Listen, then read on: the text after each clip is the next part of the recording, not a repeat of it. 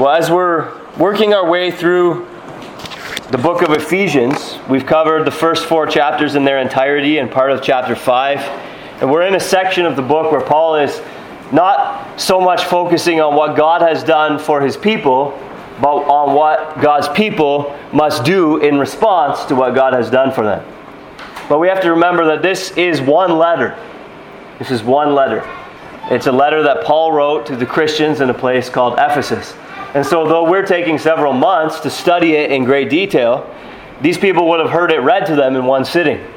And so what we don't want to do is divorce what God has done for his people with what God's people must do in response to what God has done for them. Those things go together in the book of Ephesians. And so even though what God has done for his people is not particularly in focus in this passage, we want to understand it in that context. The primary imperative in this section, or the primary command that Paul is telling us, this is what you need to do, is in verse 16, making the best use of the time, or make the best use of the time. That's the primary imperative, and everything else in this passage is modifying that. It's explaining that, it's expanding upon that, it's describing what that looks like, etc., etc. But the main imperative that Paul's trying to bring across in this section is make the best use of the time. And one commentator, Harry Upprichard, says that time is kairos, not chronos. In other words, the Greek word that's translated in our English Bibles as time here is kairos, not chronos, which means a significant season rather than hours or minutes. That's what the word kairos means. So another way to understand that would be make the best use of the moment, or make the best use of each moment. And so the way that we would distinguish, even in the English language, between what time is it, or the day and age that we're living in, right? Or it is 8 o'clock, or it is a crucial moment. That's kind of the distinction between these two Greek words. And so what Paul is saying in this section is something like make the best use of the moment. Make best use of the day and age that you're living in, kind of thing. That's more the emphasis that Paul is bringing here. So make the best use of the moment. That's what we should do. That's the imperative in this section. But as I said, we don't want to simply read the imperative, read the command without understanding the framework within which the command is given. In other words, what God has done for us. 1 Corinthians 6:19 and 20 says that you are not your own, you were bought with a price. This is speaking to Christians. You were not your own, you were bought with a price. And in the context, it's referring to the price of Christ's death on your behalf. Christ's life given as a ransom for you, so that death and hell no longer have a claim on you, so that you're no longer in the dominion of darkness, so that you are no longer going through this life as if you're your own, doing what you want, doing what you think is best, and so on and so forth, but also having no one but yourself ultimately looking after you and watching over you. But since Christ has purchased you, now you no longer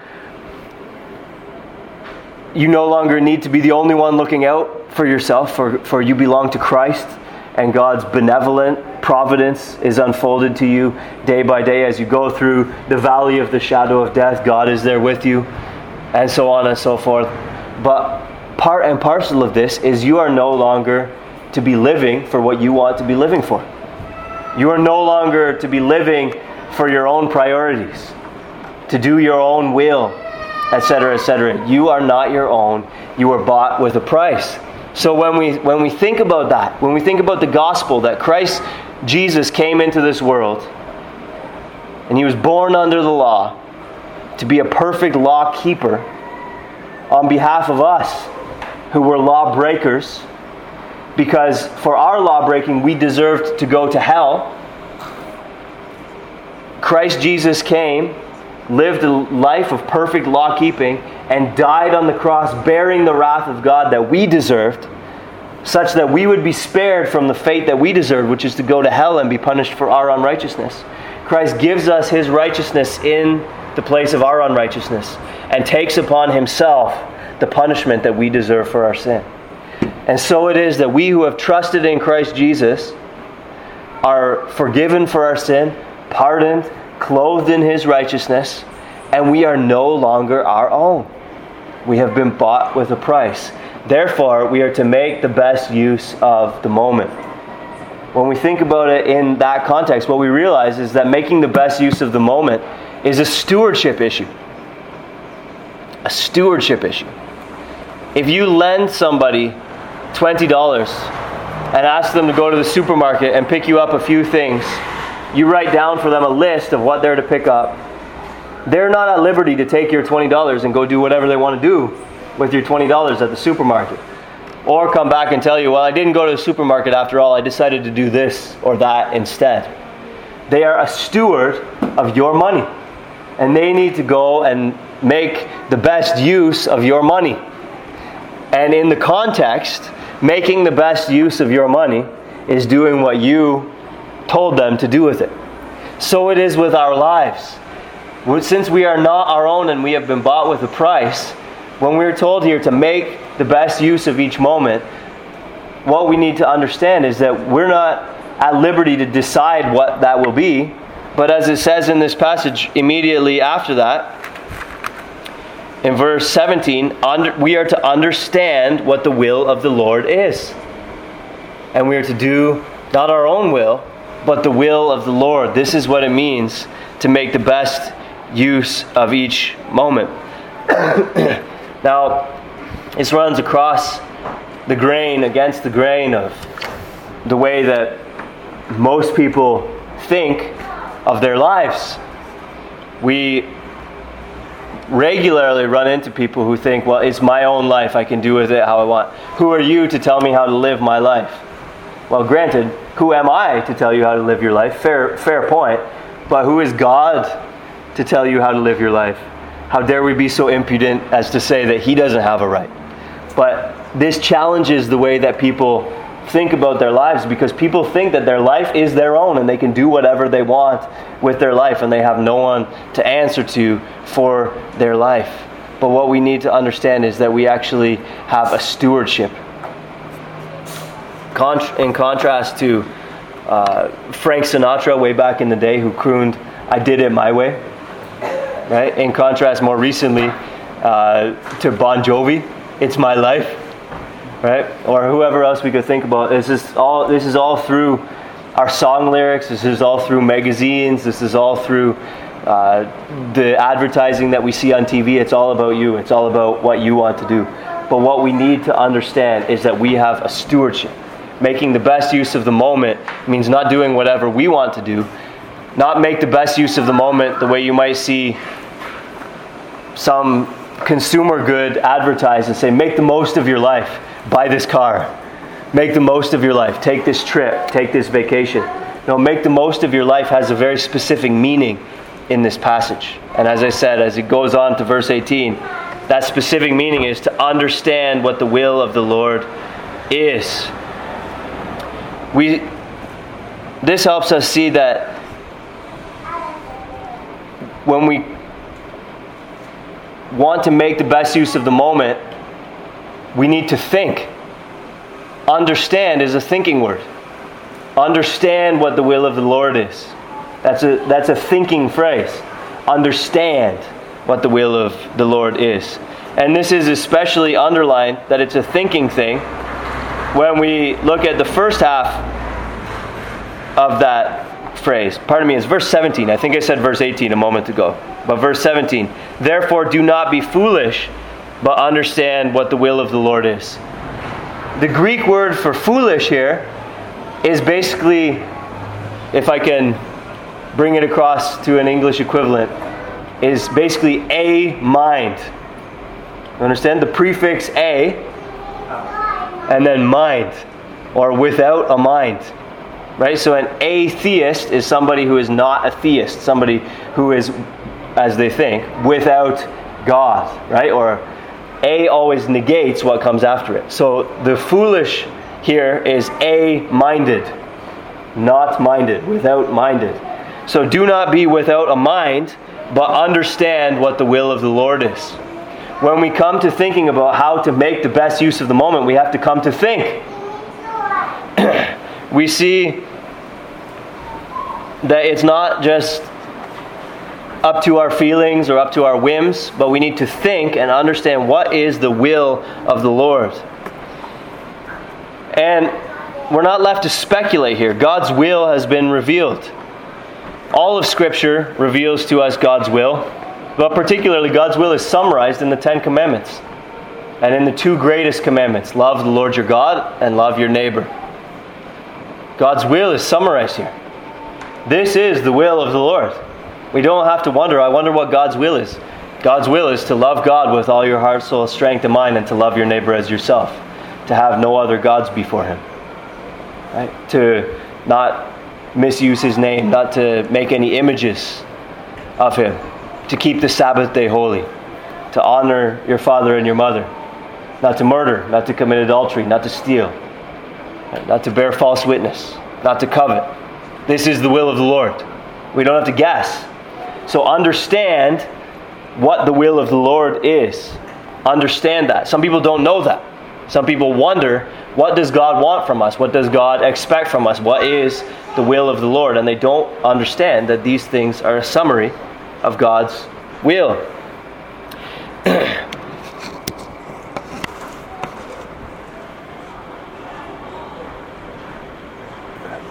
So we need to understand that.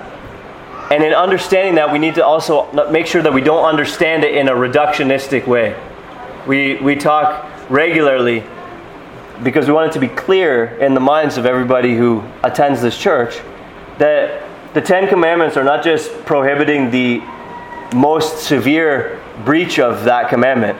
In other words, do not murder means more than simply do not go out and stab someone to death or choke someone to death. Do not murder involves, as Jesus taught us in the Sermon on the Mount, even having unrighteous anger in your heart towards someone. Right? And likewise, lust involves, the prohibition of adultery involves even lust. And idolatry is more than simply bowing down before a block of wood or a block of stone or a block of precious metals and worshiping an actual handcrafted idol. But idolatry, having no other gods before God, involves even having nothing else that is ultimate to us but God Himself. And we also want to guard against seeing sin merely as the things that we do. In other words, only acts of commission. In other words, sin is not merely sin of commission. In other words, committing murder, committing adultery, committing idolatry, etc., etc. But there is what is also called sins of omission, failing to do what we ought to do. When murder is prohibited, acting for the flourishing of human life is implicitly commanded. When adultery is prohibited, faithfulness in a marriage is implicitly commanded.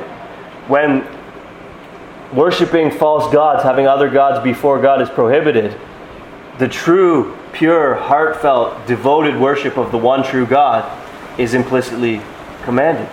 And so avoiding sin is more than just avoiding doing bad things, but avoiding sin is also doing the right things.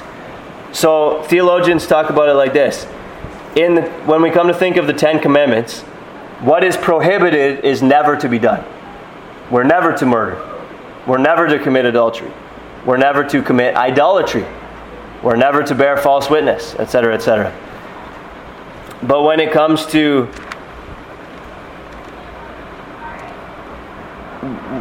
what is prescribed, what is prescribed is to be done as we have opportunity.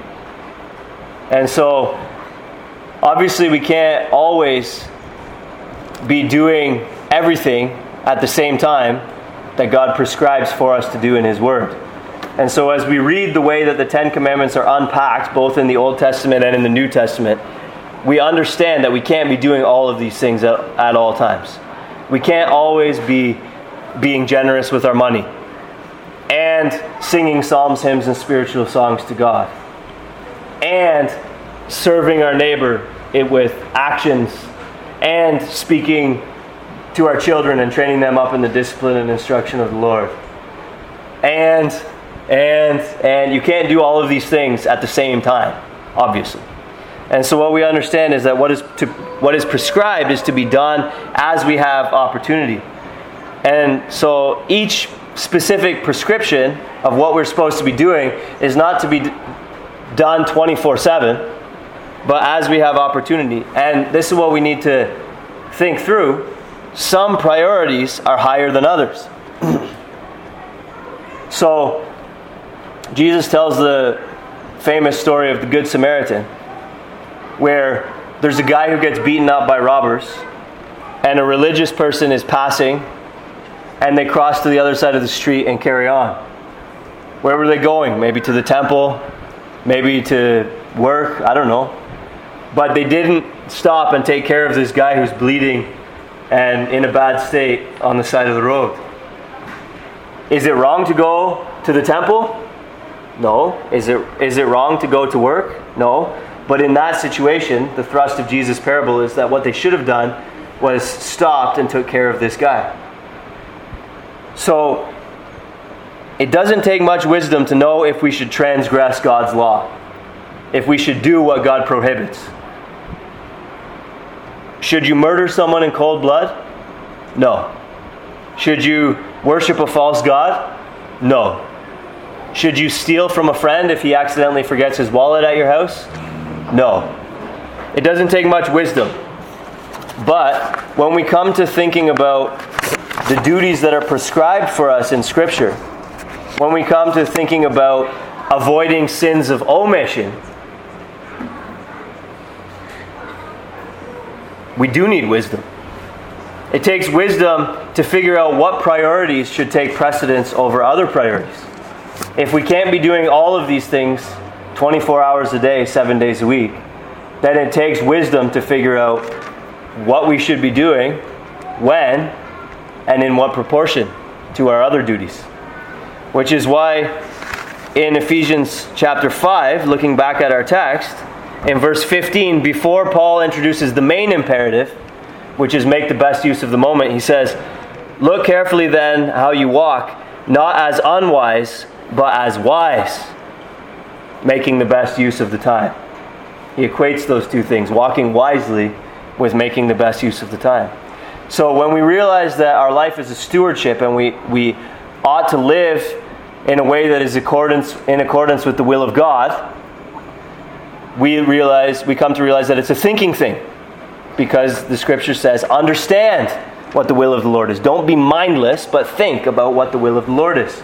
Look at God's law. Look at what He has revealed to us in terms of the way that He wants us to live. And then try to use wisdom in applying God's law to your life. Obviously, as I said, it doesn't take much wisdom to know that we shouldn't transgress God's commandments, but how we should obey the positive duties that we have, how we should obey all the various commands, juggle all the various responsibilities that the Scripture puts upon us, does take wisdom. Wisdom is the best methods for the best ends. It's the ability to use the best methods for the best ends. We need to try to use the best methods for the best ends as we go through our life, figuring out how we should juggle our various responsibilities, how we should make the best use of each moment. Let me give you a few examples. If you're getting lost in the abstractness of this, let me bring it back down to earth a little bit. Rest and even leisure are prescribed in the Scriptures. We read regularly through the Gospels that Jesus slept. We read even in Mark 6:31 that Jesus said to His disciples, "Come away by yourselves and rest a while." Then it says, "For they had no leisure even to eat. So both rest and even leisure are good things that are actually prescribed for us in Scripture. Psalm 127 verse 2 is more explicit if you are still in doubt, which says that in vain you rise early and go to bed late, eating the bread of anxious toil, for God gives sleep to His beloved, or God gives to His beloved in their sleep. But either way, for the sake of our sermon this morning, the point is that sleep is spoken well of as a gift from God in Psalm 127 too. So rest and even leisure are prescribed in Scripture. But here's where we need wisdom. How much is enough? And how much is too much? So, is it making the best use of the moment to set your alarm clock for 5? Or is it making the best use of the moment to set your alarm clock for 6 or 7? How much should we be sleeping? How should we be getting up earlier and spending time reading our Bible and praying? Should we be staying in bed longer and getting more of the rest that God wants us to have? If we get up too early, maybe we won't have the strength to do the other things that God wants us to do throughout the day. But obviously, and I suspect for most of us, or many of us, a challenge that perpetually faces us is probably the temptation to stay in bed too long. Right? In Proverbs, we read about the sluggard saying there's a lion in the streets as a reason why he's going to stay in bed. Or again, as a door turns on its hinges, so a sluggard turns in his bed. Right? This is an opposite error. Right? I shouldn't say for most of us, for many. People are wired differently. Some people are probably wired to neglect their sleep too much, and some people are probably wired to indulge their sleep too much. But in any case, you can understand that it's a good thing and it's actually prescribed by Scripture, but we need wisdom to know how do we do it and in what proportion in relation to our other responsibilities, in relation to the other things that God enjoins upon us. Or social media has many advantages. Staying in touch with friends and family, particularly take even my family for example. Lots of our friends and family are overseas. And so to be able to share pictures of how our boys are growing and what's going on with our life here in Barbados, it's a great thing and it's a good tool. We can use it obviously to share important information and discuss important information, etc., etc. But again though, how much is enough? How much is too much? Right? This is basically a form of communication. Right? But on one hand, if people are sending us messages, trying to talk to us and have legitimate conversations with us, maybe it's good to respond to those messages. But on the other hand, you can easily kill lots and lots of time, too much time, scrolling through Facebook or scrolling through Instagram or Twitter or whatever the case may be. Right? So again, wisdom here. Family is good. Third example. Caring for family is a man's responsibility and even a qualification for eldership in the church, according to 1 Timothy 3 and Titus chapter 1. But Jesus said, "Whoever loves father or mother more than me is not worthy of me, and whoever loves son or daughter more than me is not worthy of me." Eli, the Old Testament priest, is indicted in Scripture for honoring his sons more than God. So how much prioritization of family is enough? And how much is too much? Or work. Right? Again, we need to go and pay the bills. Work is actually not just a necessary evil, but work is actually part of the creation mandate. Creating and facilitating and promulgating light, order, life. These are good things. But how much is enough and how much is too much? When are we being lazy and we need to do more work or be more diligent? When are we overworking and we need to work less? And then you put all of these things together, and these are just 4 examples. But you put these things together and you see that wisdom is necessary in order to make the best use of the moment. That it's not a variable that you just plug in various things into the equation. We need wisdom with these things, especially when unexpected things come up. We talked about the parable of the Good Samaritan, especially when you're in the middle of something and somebody is in need. How severe is the need? Do we need to meet it at all? If we have a responsibility to try to help meet it, how much responsibility do we have to try to meet it? Do we need to immediately try to meet it, or should we try to put it off a couple of hours to a more convenient time, etc., etc.? You understand? We need wisdom. Make the best use of the moment involves understanding what the will of the Lord is and using wisdom to apply God's law to our lives. Trying to figure out how the will of the Lord speaks specifically to our specific circumstances and trying to make the best use of the moment in a way that honors the Lord.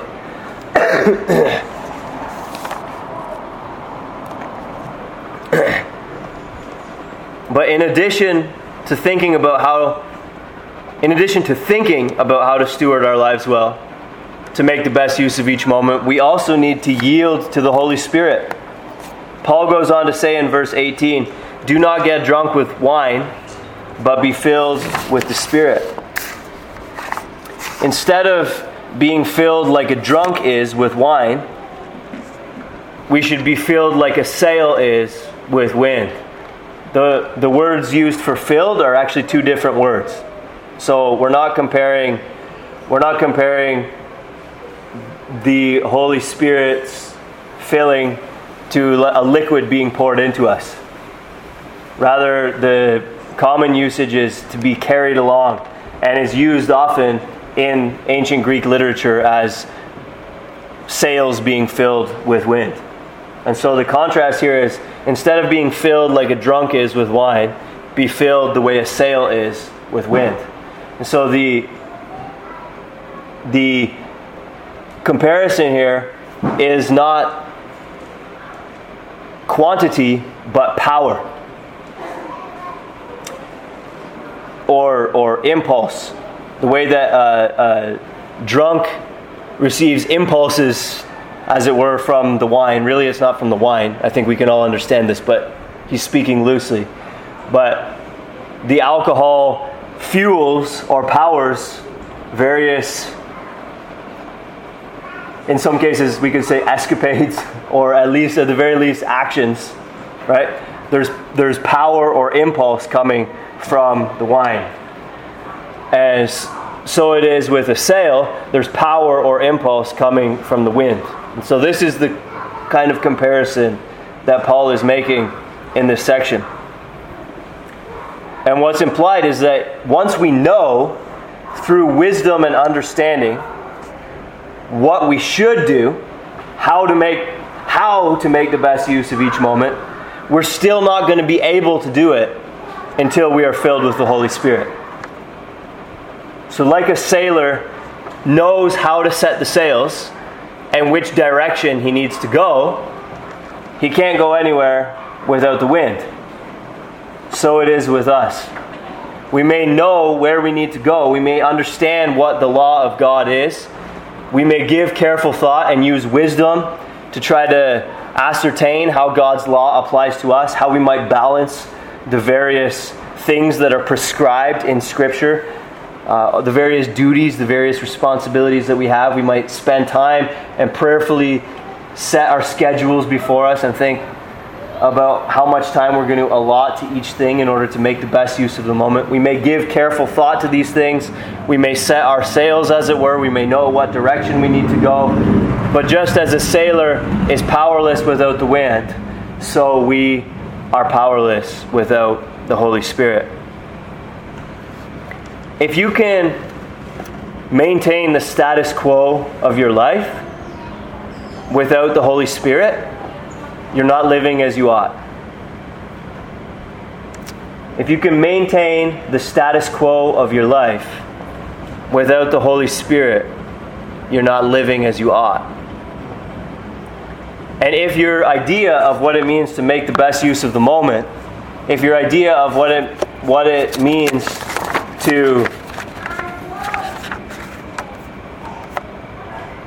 understand the will of the Lord and use wisdom to apply it to your life, if your idea of what that schedule looks like would be accomplishable by anybody with some self-discipline, some self-control, some willpower, then again, it's not, you haven't got it right. Because we need the Holy Spirit. The Holy Spirit is never presented to us in Scripture as like a bonus on the Christian life. Like you can live the Christian life adequately by yourself, but if you want a little bit of bonus power, then you need the Holy Spirit. The Scripture never talks that way, ever, about the Holy Spirit. We need the Holy Spirit. Not we should desire the Holy Spirit or the Holy Spirit gives us a little boost. We need the Holy Spirit. This is the way that the Scripture uniformly talks about the Holy Spirit. And so that's why I say, by implication, if you can maintain the status quo in your life without the Holy Spirit, you're not living as you ought.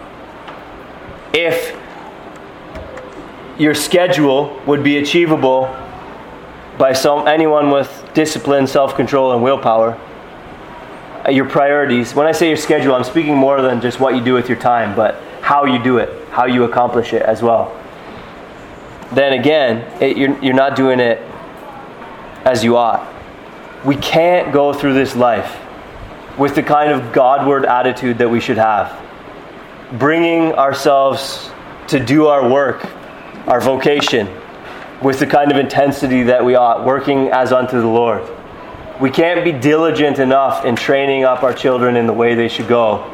We can't, as husbands, love our wives as Christ loved the church. We can't, as wives, submit to our husbands as unto Christ. We can't have the wisdom and the understanding that we need to make the best use of each moment. We can't do all of the things that the Scripture tells us to do without the Holy Spirit. We can't put to death the misdeeds of the flesh, as Romans 8 tells us to do, but by the Spirit. We can't exhibit the fruit of the Spirit, which should be obvious, but by the Spirit. You see what I'm saying? That if your life could be lived without the help of the Holy Spirit, then it's not making the best use of each moment. So making the best use of each moment involves not only understanding what the will of the Lord is and using wisdom to try to figure out what that looks like in our specific circumstances, but making the best use of each moment, if we're actually going to do it and not just talk about it, it involves being filled with the Holy Spirit. Paul goes on immediately from giving this imperative, make the best use of each moment, describing that, to say, do not be drunk with wine, but be filled with the Spirit, indicating to us where the power is going to come from. We need the Holy Spirit to help us in our lives. So how do we be filled with the Spirit? There's lots that we could say, but I'm going to say two things this morning. I'm just going to try to be practical and specific. How can we be filled with the Holy Spirit? I'm going to say two things. First, do what God wants you to be doing, or attempt to do what God wants you to be doing. The Holy Spirit is not going to give us power to sin. And the Holy Spirit is not going to give us power to be lazy and indolent. So if you're like, well, I don't feel the power of the Holy Spirit, well, maybe it's because you're not doing anything that the Spirit would help you do. Right? You're sitting there wasting time and going, I don't feel the power of the Holy Spirit. Well, you think the Holy Spirit is going to empower you to sit there and waste time? Right? You're living a life of unrepentant sin and you're saying, well, I don't feel the power of the Holy Spirit. I go to church and you talk about the power of the Holy Spirit, but I don't feel it. Well, that's because the Holy Spirit's not going to give you power to help you sin. So first, try to do what God wants you to be doing. And ask God for the power of the Holy Spirit to help you do that. And maybe then you're going to start to feel some real spiritual power at work in your life.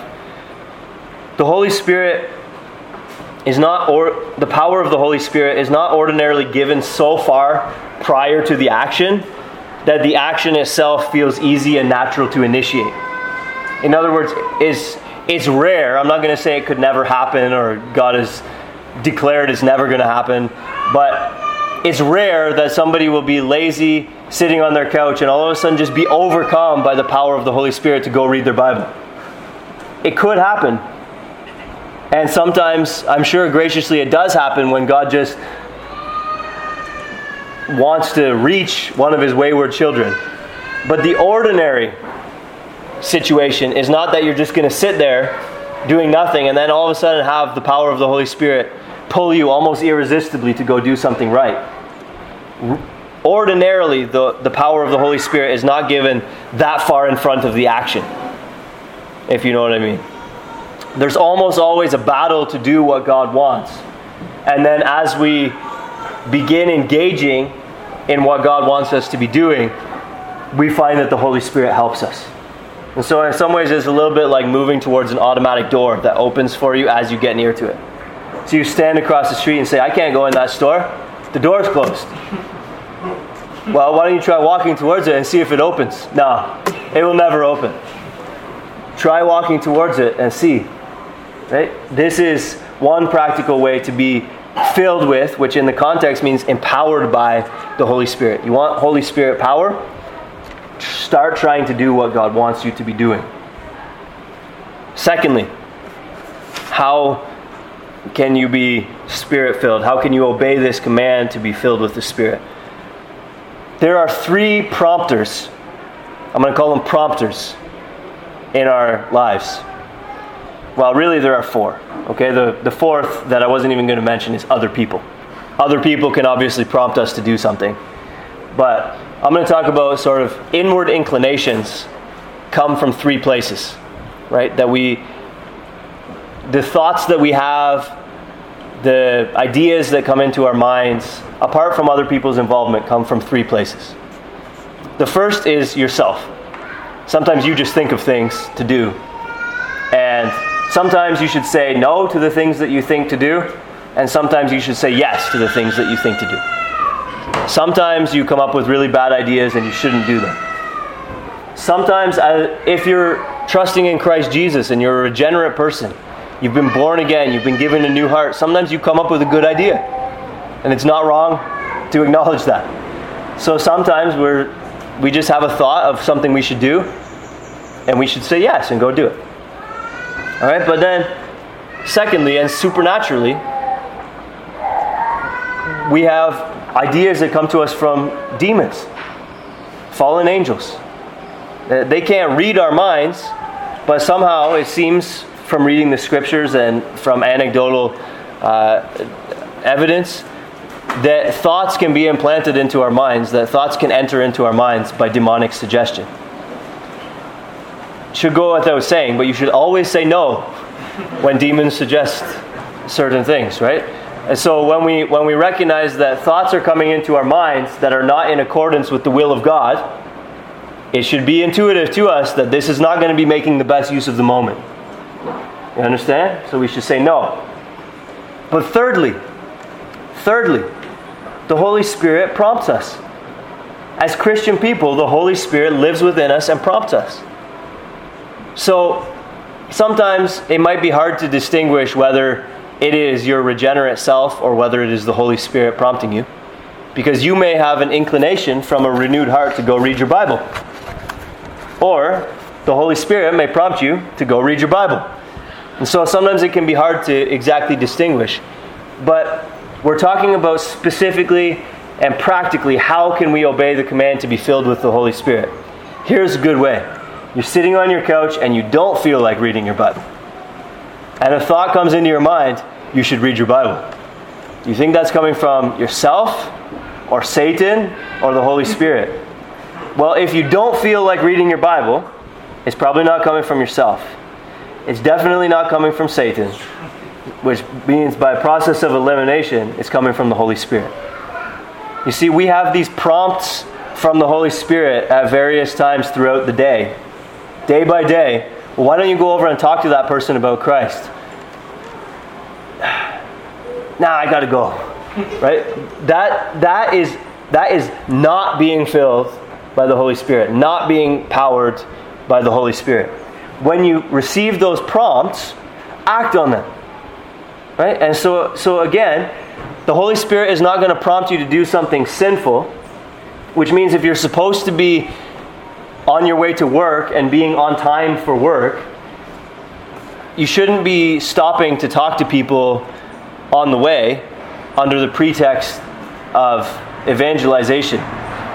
Right? You understand? The Holy Spirit's not going to get you to be irresponsible under the pretense of doing spiritual things. So if you're supposed to be providing for your family and you're staying at home all day reading theological blogs, that's not the Holy Spirit prompting you to do that in that context. Because by doing that, you're actually sinning in that you're defaulting on what you should be doing. You understand what I mean? But within those parameters, when you're being prompted to do something that's in accordance to God's law, that's not going to make you violate another one of God's laws, that's the Holy Spirit. So when you're sitting there on a Saturday afternoon and you're not working, and you don't have any particular responsibilities to be anywhere else, and you're sitting there maybe watching TV, playing a video game, or just laying in your bed, resting, or whatever, you're not necessarily doing anything wrong, but then you have this thought, why don't you go read your Bible, or why don't you spend some time in prayer? Obey that prompt. Listen to that prompt and go do what the Holy Spirit is prompting you to do. Right? And so those are just two things. One is do what God wants you to be doing. Right? Don't ask for the Holy Spirit's power to help you do nothing or to help you sin.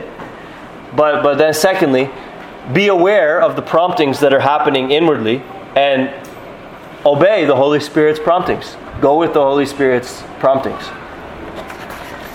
So those are two practical ways. So we need to yield. We need to first understand, use wisdom to figure out what does it look like to make the best use of each moment. And then secondly, we need to be filled with the Holy Spirit to actually be able to go do that. The third thing we see in this passage is what the wise, understanding, and Spirit-filled life looks like. There's a contrast here between what we might expect given our wider context here in Barbados and what Paul actually says. Immediately after he talks about being Spirit-filled, what does he say? Not running laps of the church and waving purple flags, right? Not having deep and profound emotional experiences, not singing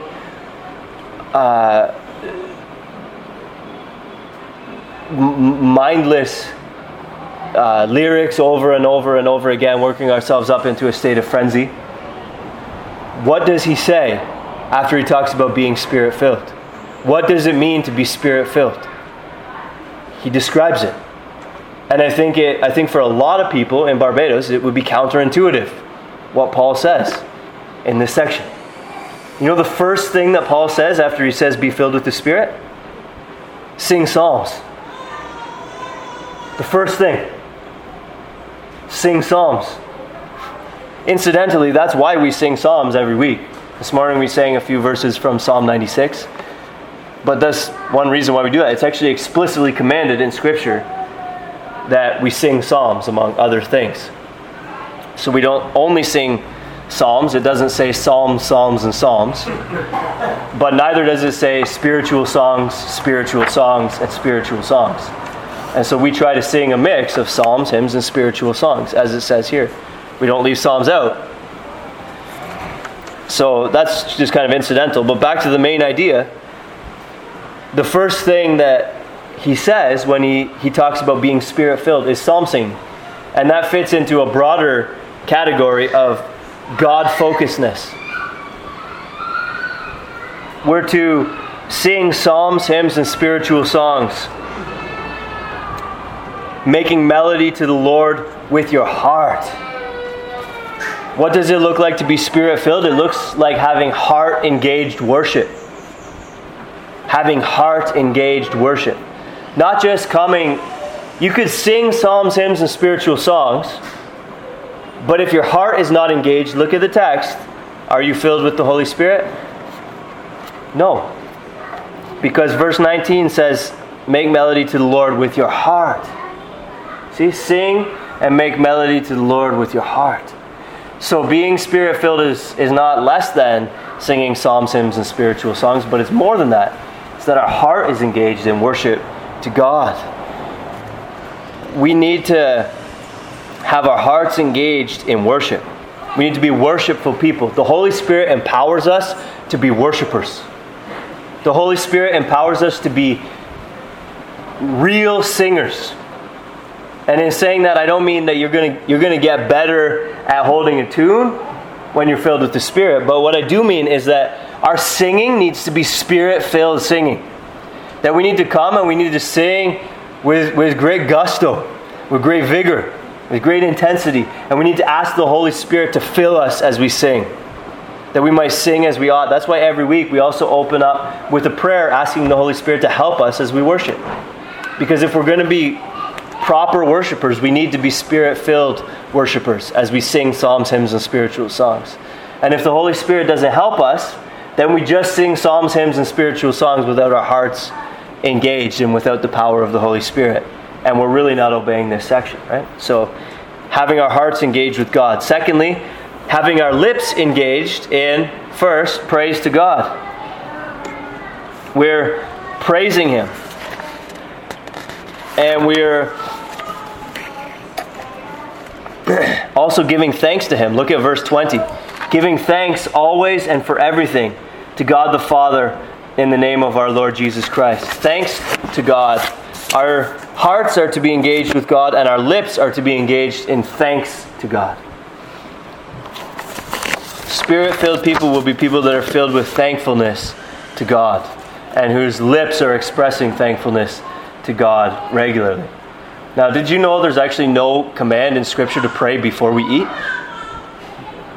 You're not going to find that anywhere. But it's a good habit. And Christians have gotten this habit over long periods of time. I think partly by following Jesus' example, who prayed before He ate. But also because it's a good thing to do when we get things from God, and our daily life, our daily sustenance, our daily nourishment is a good thing from God. So why not take that opportunity to pray and thank God for our food? And while we're at it, thank God for other good things. While we're at it, be thankful people. Not just cursory, we pray because we have to do it, but that we would be people that are filled with thankfulness to God and take every opportunity to give thanks to God. And our lips also ought to be engaged not only in praise and thanks to God, but also in the edification of others. Look at what it says in verse 19, addressing one another in psalms, hymns, and spiritual songs. So when you come to church and you sing, it's not all about you and God. It's about you and God and everybody else here. We don't come to church as consumers to just get inspiring experience or something like this, nor do we come to church merely as individual worshipers worshiping in a vacuum, as if it's just us and God here. Sometimes you in like newer. There's nothing wrong with newer songs, by the way. We actually have a lot of new songs in our hymn book. So the way I said that, I don't mean to imply that newer songs are bad, but you do find in some newer songs lyrics like, it's just you and me in this place, God, and I just want to worship you and nobody else is here, and I just want to focus only on you, and so on and so forth. And you read and you sing songs like this. But this actually misses the biblical conception of what we're doing when we gather in corporate worship. That not only are we singing and making melody to God, but we're addressing one another in psalms, hymns, and spiritual songs. That we are giving thought ourselves to the lyrics, and we're singing to one another that they might give thought to the lyrics as well. What this means by implication is that when you fail to be here, you're robbing your brothers and sisters in Christ. That if obviously there are legitimate excuses to not be at church. Works of necessity and works of mercy are accepted in the Scriptures. But there are illegitimate reasons to miss church, and I think we can all think of a few. But what this means is that when we're not here for an illegitimate reason, we're failing to address one another with psalms, hymns, and spiritual songs. Or, even if we're here, but we're mumbling through, or we're not singing at all, we're failing to address one another in psalms, hymns, and spiritual songs. We're failing to make the corporate worship of this church be what it ought to be, which is robust, hearty congregational singing for the edification of everybody involved. And so we really ought to prepare our hearts prior to Sundays, that when we come, we're not coming to be passive. We're not coming to watch Pastor John as he worships, or we're not watching the people who have a role in worship do their role. We're coming to do our role in worship, part of which is addressing one another in psalms, hymns, and spiritual songs. So our lips ought to be engaged not only in praise and thanks to God, but also in the edification of others. And implicitly in this passage would be in non-musical forms as well. And the same would be true of what I just said about missing church, or about being disengaged even when you come. That when we fail to talk with one another about spiritual things, when we fail to inquire about one another's spiritual lives, circumstances, when we fail to show concern about the issues and the difficulties that brothers and sisters in Christ are facing in their everyday lives, when we fail to speak to one another and engage with one another, we're actually failing to give what the Scripture says that we owe, that we need to be addressing one another. This is part and parcel of being a healthy and Spirit-filled church, is that we're addressing one another for the edification of each other. But that's implicit in this text, and not an explicit thing. And then lastly, we're to have our hands engaged in serving others. So our hearts engaged in worship, our lips engaged in worship and in the edification of others, and our hands engaged in serving others. We'll talk about the idea of submission more next week, but suffice it to say for today that in verse 21, when it says that we ought to submit to one another, at least part of what that means is that we ought to be seeking to serve and bless others. That we ought to be considering others' interests, not just our own interests. And so a couple of applications of that point. One is that the comfort-driven life is not the wise, understanding, Spirit-filled life. So if you're all about your own comfort, you're not living a wise, understanding, Spirit-filled life, and you're not making the best use of the moment. Making the best use of the moment looks like submitting to one another out of reverence for Christ, which means at least partly seeking to serve one another in action as well as in word. And so the comfort-driven life is not the wise, understanding, Spirit-filled life. Obviously, comfort-driven could be on a spectrum, and on the extreme end of the spectrum, people who are selfish, narcissistic, never think of others, explicitly exclude others from their thinking. They're only and always thinking about themselves. People who are always telling themselves, and maybe even telling others, I don't owe you anything. Why are you coming to me? It's not my problem. Obviously, I think we understand that's not a wise, understanding, Spirit-filled life that makes the best use of each moment. But even on a lesser end of the spectrum, even if we're just kind of inconsiderate of others, even if we're not explicitly like, I'm not going to do anything for others, even if we're just not thinking about how to serve others, it just doesn't cross our minds, that we just don't think of, well, how can I submit to one another out of reverence for Christ? How can I serve and bless others in the church out of reverence for Christ? Even that kind of comfort-driven life, where your default is just always to be thinking about yourself rather than to be thinking about others, even if you're not sort of mean-spirited about it or consciously selfish about it, even that is not the wise, understanding, Spirit-filled life. Even that is not making the best use of each moment. What we should be doing is figuring out, how do we love and serve our brothers and sisters in Christ. And then, even further along the spectrum, perhaps you have good intentions to love and serve others, to submit to one another out of reverence for Christ, but you're negligent or undisciplined. So you don't follow through on the things that you're supposed to follow through on, or you procrastinate on the things that you're supposed to be doing, and so you end up doing a shoddy job in the end, or you're late for where you say you're going to be or what you say you're going to be doing. These things, again, are not the wise, understanding, Spirit-filled life. That kind of lifestyle is also not making the best use of the moment. And so we need to try to address these things when we see them in ourselves and try to figure out, how can I be making the best use of the moment? How can I be doing God's law, applying God's law to the specific circumstances of my life? How can I be trusting in the Holy Spirit to help me, to empower me?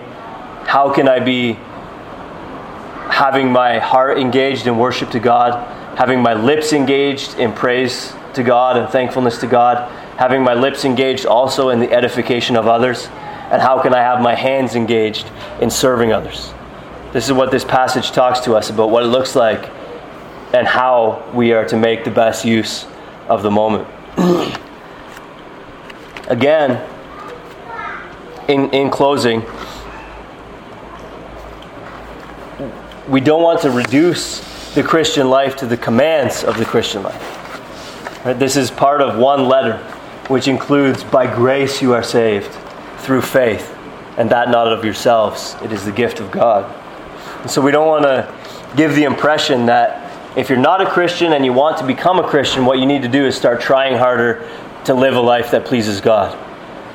The reality is that none of us do make the best use of each moment. Even as Christians, we sin in this way. And so even though God's will is the 10 Commandments, we broke the 10 Commandments. Even though God's will is the 2 greatest commandments, love God and love neighbor, we've broke the 2 greatest commandments. So the Christian life is fundamentally not trying harder to be a better person, but the Christian life is fundamentally resting your soul in Christ Jesus for salvation, recognizing you're a lawbreaker and that you need Him to forgive you for your sin, and that you need to be pardoned for His sake, that you need to put your sin on Him at the cross and have Him bear the wrath that you deserve for your sin, and that you need to receive His righteousness in the place of your unrighteousness in order that you would be acceptable to God. That is fundamentally what the Christian life is. But having become Christians, there's a right and a wrong way to live. And what I've just enumerated, what I've just discussed, is part of the right way to live. These are the instructions that Paul gives to Christians after having become Christians. So may it be that those of us who have wandered and in fact still do wander and yet are trusting in Christ for salvation from our sins and for salvation from our wanderings, may it be that we rest ourselves solely in the pardon that is ours for Christ's sake and endeavor to get right back on the right path for His glory. For those of you who have not yet trusted in Christ Jesus, I would really implore you to do that this morning. Trust in Christ. Don't take what I've just said as good suggestions for the way you should live your life apart from Christ.